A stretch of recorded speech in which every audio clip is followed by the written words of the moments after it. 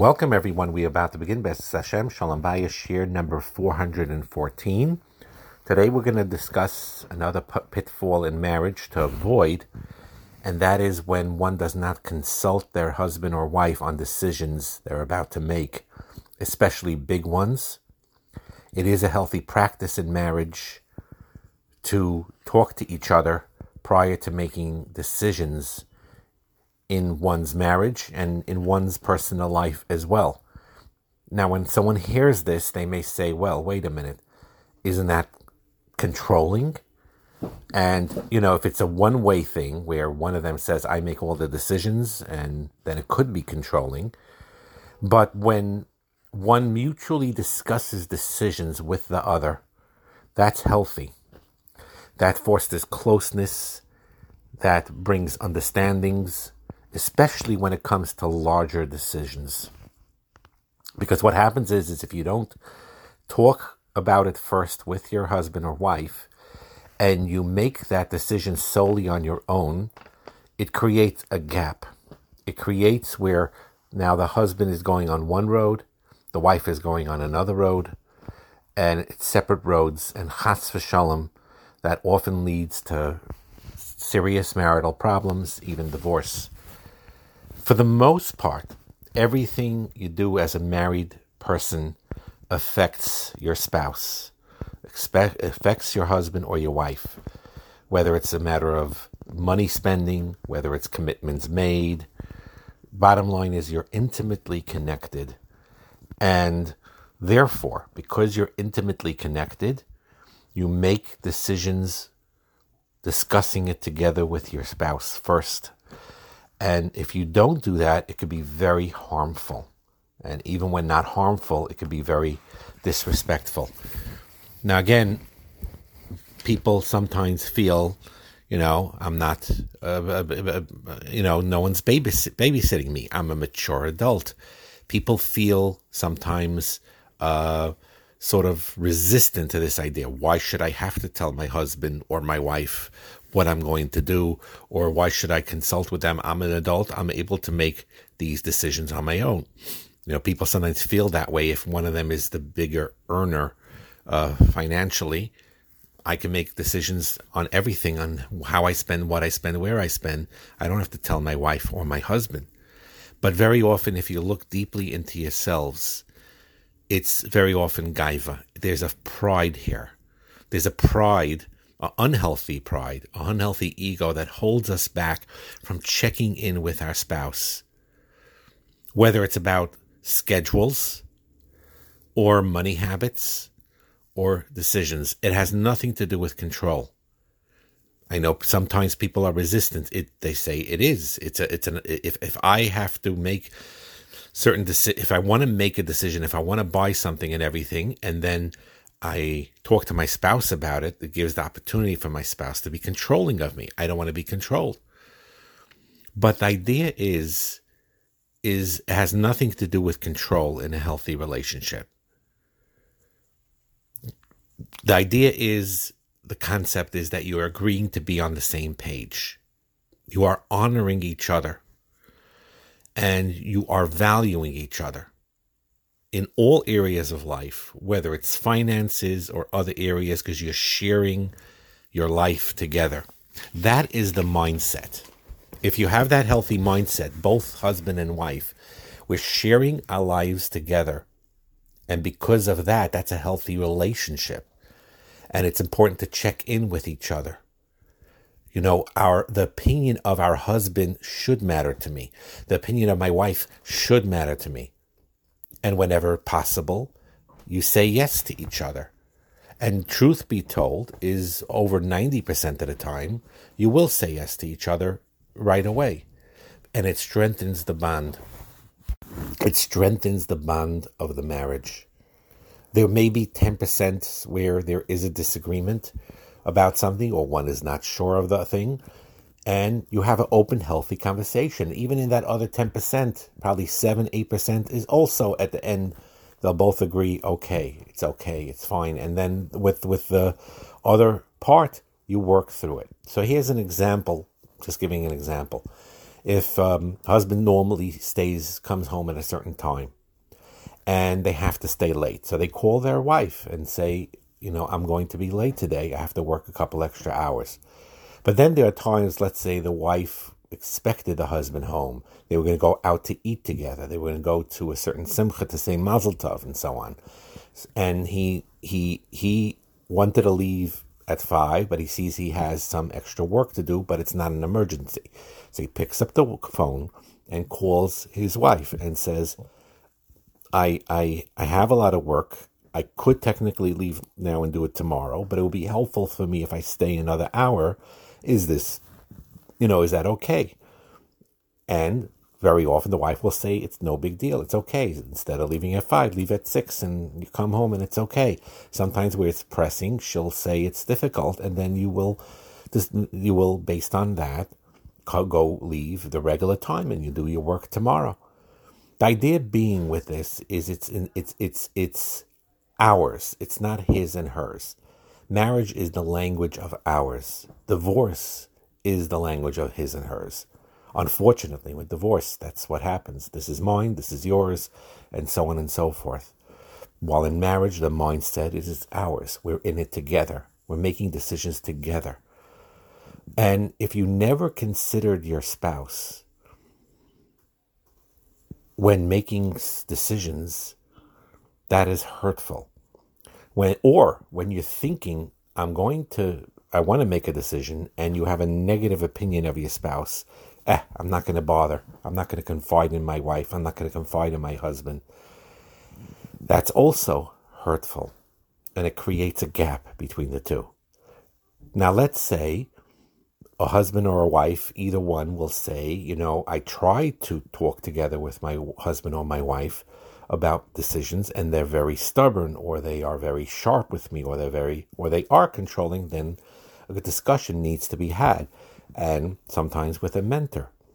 But very, very often, what happens is when you're resisting telling your husband or your wife something of a decision you need to make, it's usually something that in your gut, in your intuition, I really should tell my husband, I really should tell my wife. But I'm dreading that conversation. I'm worried. Maybe they'll be upset. Maybe they'll say no. Maybe they'll bring another angle to it. Maybe it's not such a healthy thing right now to do this or that or the other thing. But when you do that, when you have those mindsets of resisting, it usually shows a certain lack of closeness between a husband and a wife. And, the idea is that you both should be accustomed on making decisions together. And if you're accustomed to only making decisions on your own, husband separately, wife separately, and they don't confide on each other, and then there's a separation.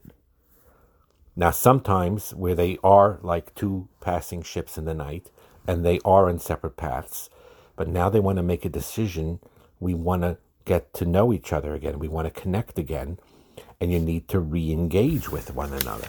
Now, sometimes when you re-engage, it could be awkward in the beginning or overwhelming, but you need to try hard to do this, and you need to start talking to each other. Even if you already have been for months or for years or for decades that you're in separate paths, it'll be awkward at first, but overcome that feeling of awkwardness and start talking again to your husband and wife, and humble yourself. Humble yourself and acknowledge to each other. We each seem to have gone our separate ways. We've been going independently. We've been living with each other, but we've been going each one in our own lives, not confiding in each other about decisions in our lives or even in our marriage. We're just doing things and not accounting for what my husband or my wife feels about a situation. And I humbly acknowledge that, and let us together honestly work with each other. Let's allow each other to voice each other's feelings about decisions and about what we want to do and how we want to do it, and start connecting again. And again, this doesn't have to be taken to an extreme. So, for example, if a husband and wife, and they talk to each other about everything, and they sort of make up their mind where the husband says to the wife, on the kitchen stuff, on what you make for supper, this and that, and the other thing, you run your own ship in the kitchen, and that's fine. Fine. But that itself is a discussion. That itself is a mutually agreed upon arrangement where in this arena, I make decisions, and in that arena, you make decisions generally. But even then, it is still healthy to express to each other things. So, for example, if the husband tells his wife, the kitchen, whatever you want to do, whatever suppers you want to make, whatever you like buying, and whatever it is I'm giving that to you, fine. But it's still healthy for a wife sometimes to talk to their husband and say, I'm thinking about making this tonight, and what do you think about it, and this and that, or what would you like, and and have these conversations regardless. Same thing with a husband. If the wife says you're going to take care of the balancing the bank statements and this and that, he should still be open about this came up, that came up, and what do you think, and just have discussions with each other about it and agree. A healthy thing is that whatever financial situation you're in, whether you're tight, whether you have more money, to make up with each other the comfortable concept of what you will not make a purchase unless you confide with your husband or your wife. So if you're in a tight budget, then you could make it, or you're very, very tight budget, you could say any purchase over $50. If you are well-to-do, you could make a certain larger number where you say this is a given, but anything beyond that, you really need to confide in me. And believe it or not, there is strife for people that have a lot of money. Let's say they have millions and millions of dollars. Even then, they get into a strife where one purchases something for $10,000, $20,000, $30,000, even though to them it's a little bit more than pocket change, but almost, where it is still a hurt feeling. Why don't you tell me? Why don't you, let we share our lives together? And so on and so forth. So the idea being is like this. We're not talking about where there's a controlling aspect to it. And yes, sometimes there could be, but very often, 90% of the time, when we resist confiding in our husbands or in our wives, decisions that we're making in all areas of our own lives and in marriage, it's usually not a healthy thing. It's usually coming from a lack of connection. And we use an excuse, it's controlling, or I want to lead my own life, it's stifling. It's not stifling if the purpose of it, and you both agree we're sharing our lives together, and also you're giving. Like I said, 90% of the time plus, you're going to say 100% fine, great. Now, a lot of times you should know that it saves you. You have stories, of course, where the wife has a certain bina yasera, has a certain deep understanding of something, and the husband's about to make whether a business decision or some other decision, and he decides, normally I keep it to myself and I make those decisions. I'm going to confide in my wife. And you confide in your wife and you say, I'm thinking along doing this and that, and I'd like to do this and that. What do you think? Now, very often a husband will get annoyed if a wife throws in a angle. Wait a minute, this may not be the best thing for you. But the key is to stay humble and stay present and listen. Very often, I'm telling you this from mitzad me also. Sometimes I wanted to make certain decisions or do something, and I was about to do it on my own. Decided no, let my wife know.